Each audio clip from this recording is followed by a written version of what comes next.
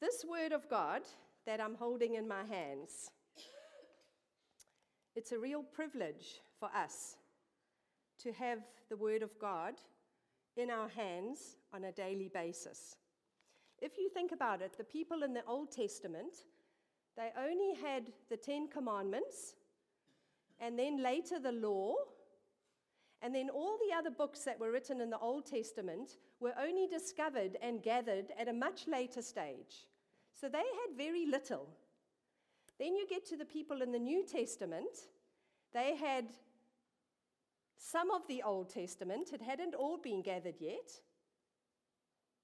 And we get to sit today with all of it. Have you ever thought of that? We have the entire Bible in our hands today.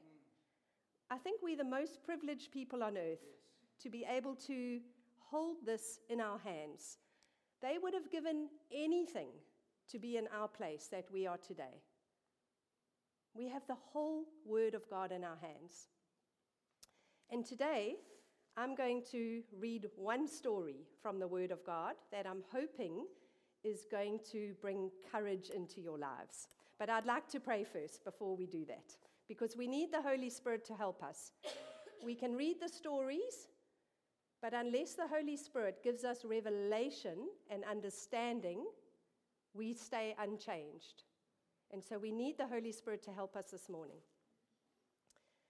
Lord, we thank you that all of us can sit here today. What a privilege. Firstly, to be together, but secondly, to be able to look at your word now.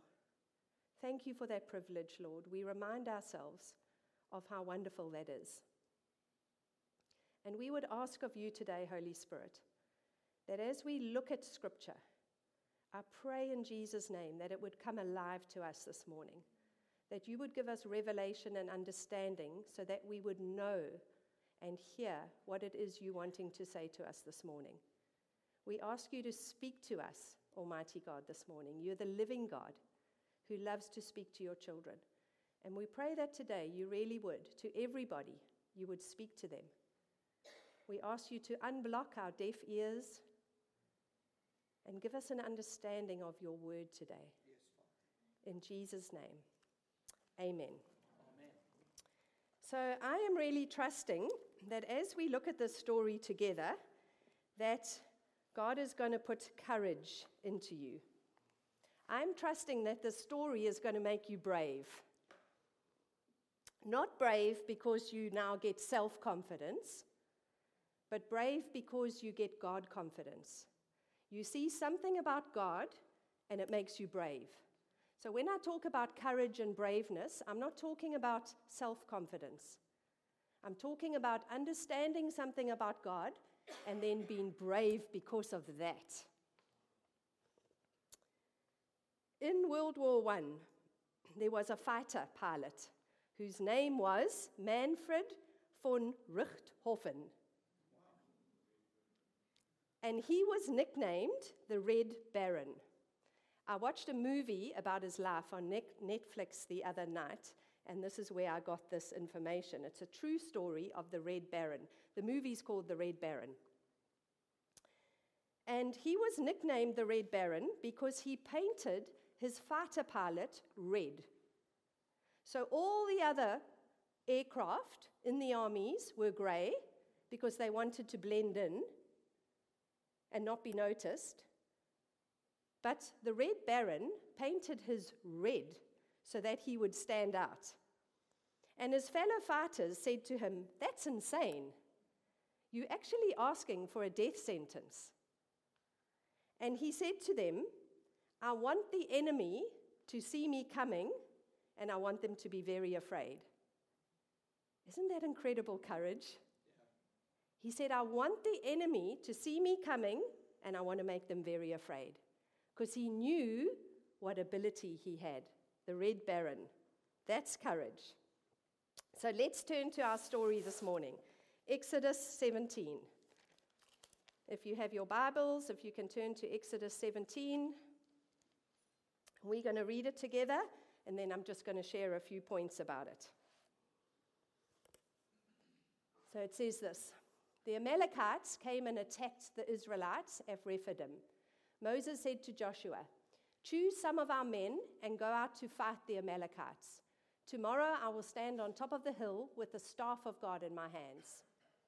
So Joshua fought the Amalekites as Moses had ordered. And Moses, Aaron, and Hur went to the top of the hill. As long as Moses held up his hands, the Israelites were winning. But whenever he lowered his hands, the Amalekites were winning. When Moses' hands grew tired, they took a stone and put it under him, and he sat on it. Aaron and Hur held his hands up, one on one side, one on the other, so that his hands remained steady till sunset. So Joshua overcame the Amalekite army with the sword. Then the Lord said to Moses, "Write this on a scroll." That's how we get to know about the story today, because Moses wrote it on a scroll, and the scroll got passed down. "Write this on a scroll as something to be remembered, and make sure that Joshua hears it, because I will completely blot out the name of Amalek from under heaven." Moses built an altar and called it, "The Lord is my banner."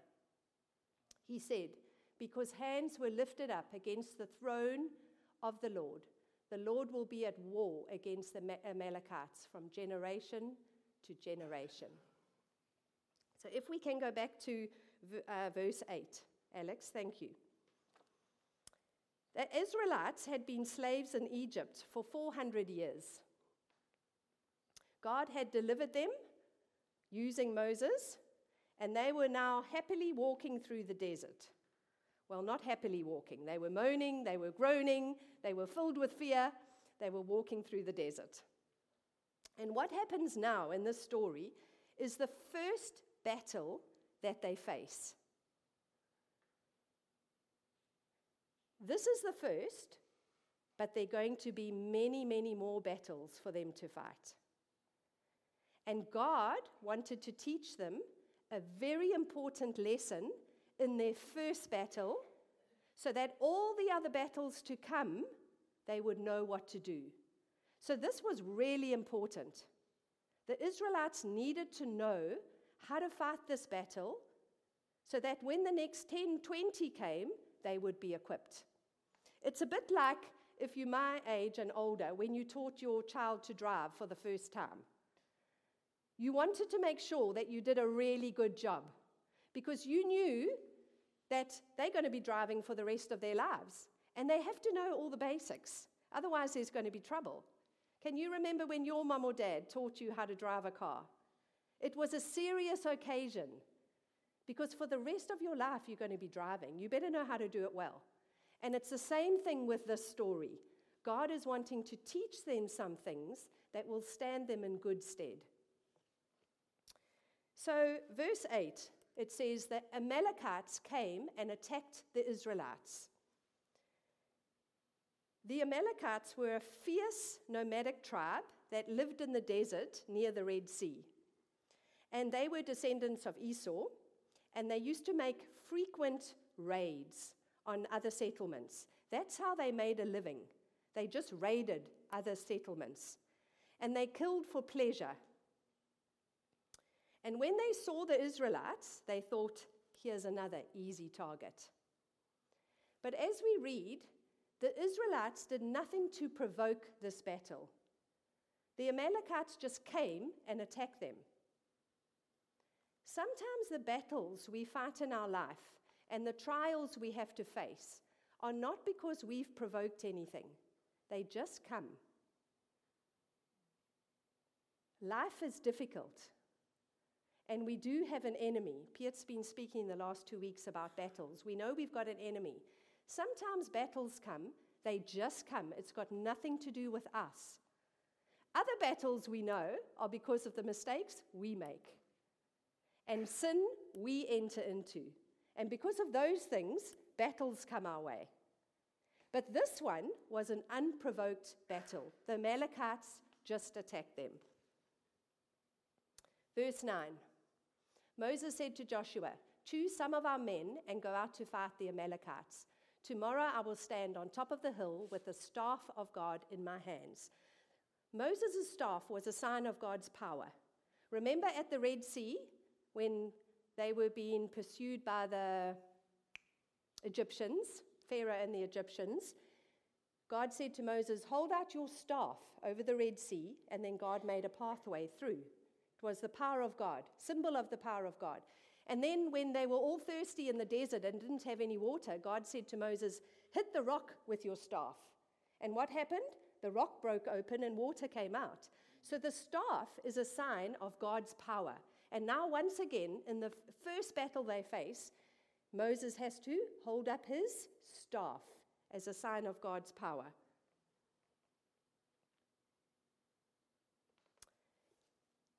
Let's carry on reading there. I will stand on the hill with the staff of God in my hands. Next one, please.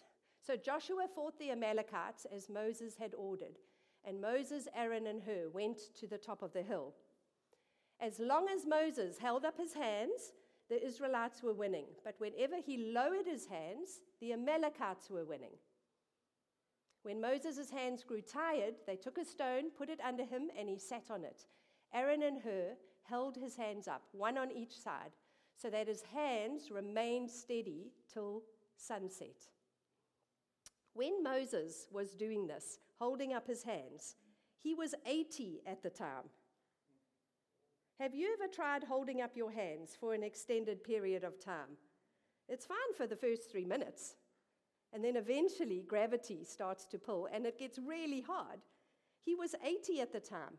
And do you know how long this battle lasted? 15 hours.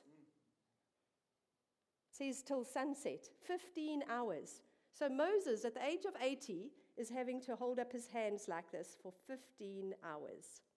And obviously, we see in the story, he can't do it. And so Hur and Aaron come alongside. Firstly, they give him a rock to sit on, which is wonderful, and then they hold up his hands. God is wanting to teach the Israelites this, and he's also wanting to show this is where our courage comes from. When the Hebrews prayed, they always prayed with their hands held high. So if the Hebrews had to have a prayer meeting, they would walk around and they would be praying like this.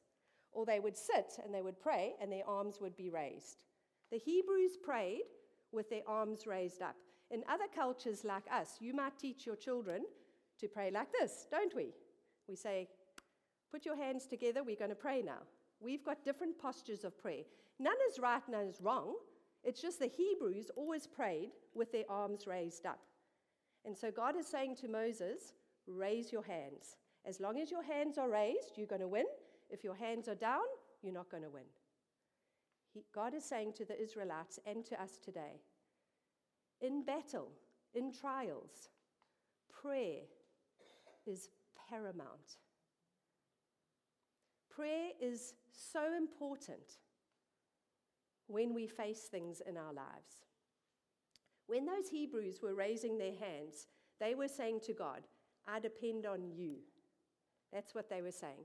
They were saying, God, we're calling upon the name of the Lord because we know we can't do this ourselves. We're calling upon you. They were showing, God, you're central in this battle. They were saying, God, we know we're going to win because we're praying to you, not because of anything of our own ability. And so that sign of hands being raised was just God saying to the Israelites, in every battle, you need to pray. You need to pray. And not only was God on the Israelite side, but God is so kind. He puts us around each other. So Moses couldn't do it on his own. And Aaron had to help him. And then they could continue. God knows our frailty. He knows how human we are. And he puts us with friendships of believers so that we are together in a battle. I love the fact that it wasn't just Moses. It was the three of them.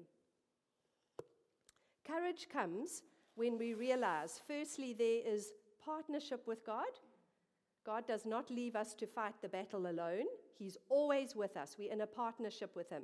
Don't you love the fact that you get the people that are fighting on the ground, then you get Moses holding up the staff, then you get Aaron and Hur on either side. It's like, and then you get God who actually wins the battle for them. It's this incredible partnership between God and his people. There's always something for us to do. But our part and God's part are very different sizes. We have our part to play, and then God comes in and wins the victory. But it's a partnership, and that gives us courage. That should give us courage, is knowing that whatever it is you're facing, God is with you.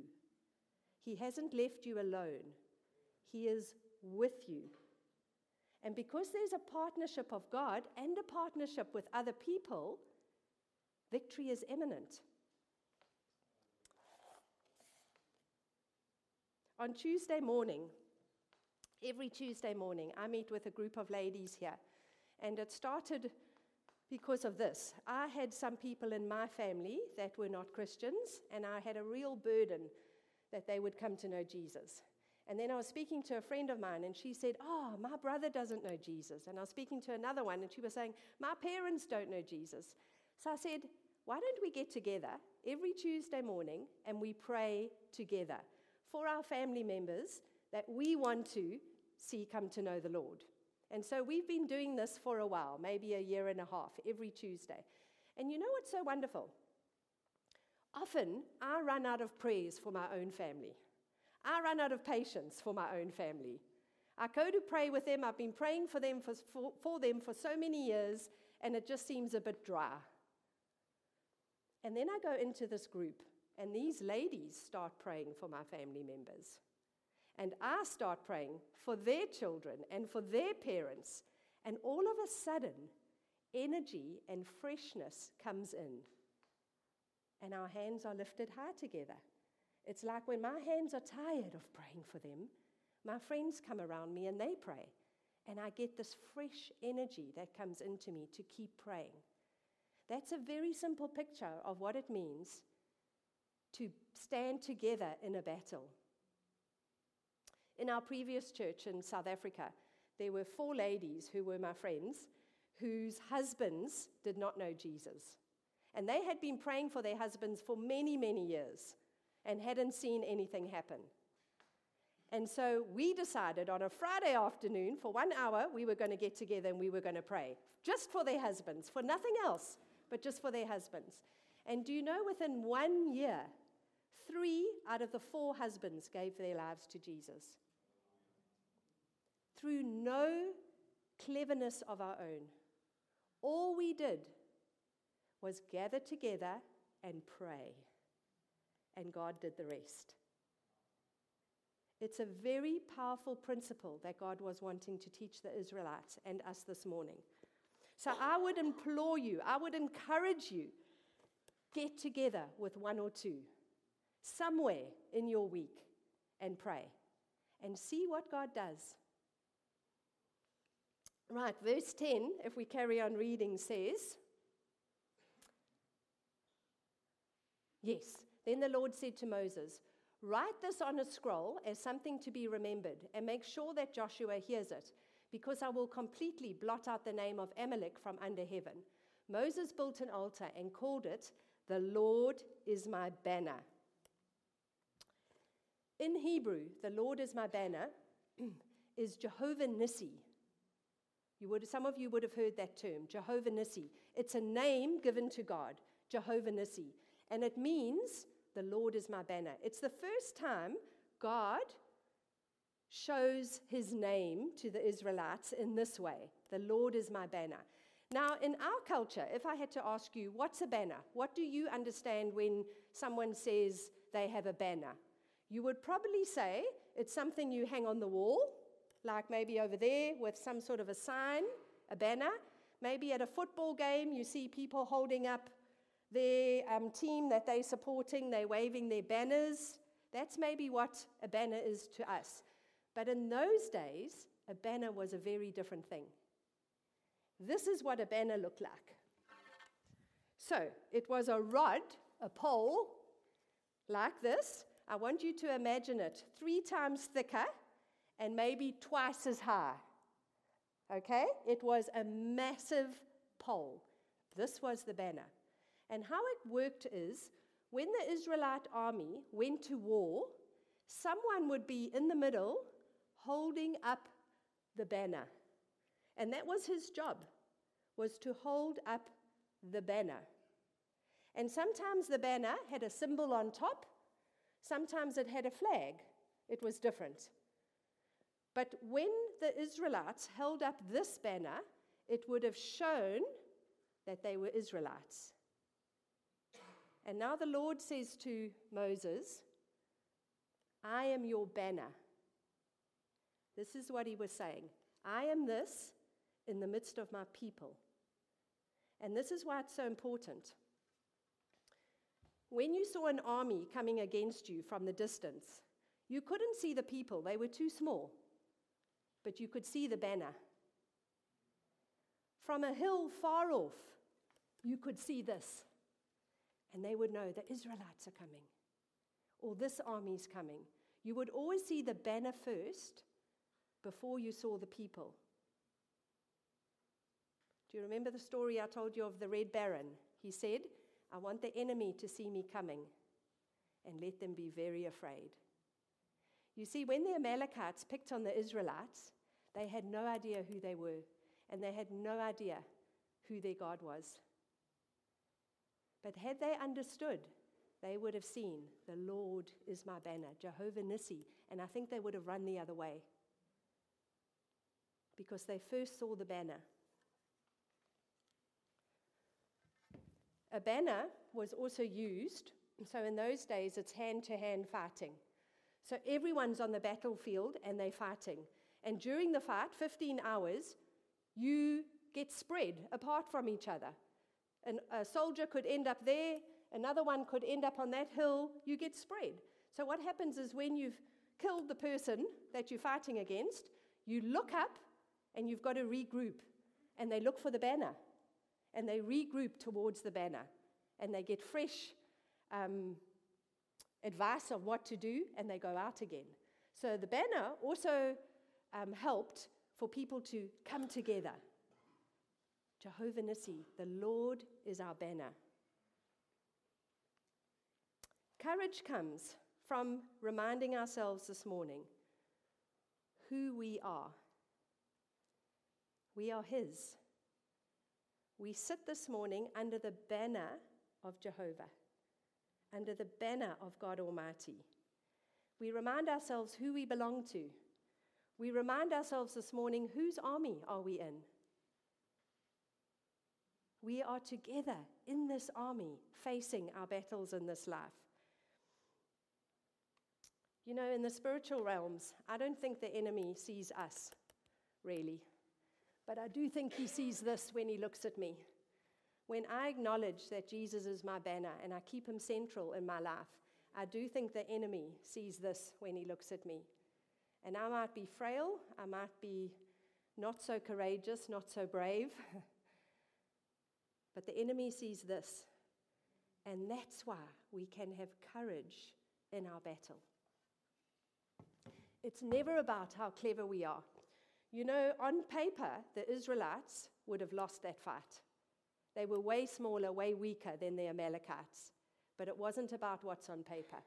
It was about who's the banner. I want to give you a little quote, which has helped me when I face difficult things in my life, and it's this. Don't tell God how big your battle is. Tell your battle how big your God is. Let me read that again. Don't tell God how big your battle is. Tell your battle how big your God is. If you understand Jehovah Nissi, you will be able to tell your battle how big your God is. God was wanting to teach the Israelites not to be afraid because victory comes from Him. Can we put up Psalm 44, verse 3? This is talking about all the battles that the Israelites fought over the years. And it says this, it was not by their sword that they won the land, nor did their arm bring them victory. It was your right hand, your arm, and the light of your face, for you love them. God loves you. I pray for a fresh revelation of the love of God. He loves you. He loves being your Jehovah Nissi. He loves partnering with you in your battle. He loves walking with you through life. He loves you. And as long as we're alive, we've got situations, we've got circumstances that we're going to have to face. But God loves you so much that firstly, He's partnering with you. Secondly, He's put others around you. And thirdly, He's Jehovah Nissi, your banner. We're going to sing a song now that talks about a lot of this. And I pray that as you sing it, I'm really trusting that the Holy Spirit just settles something in your spirit. And that courage rises up for whatever we face tomorrow,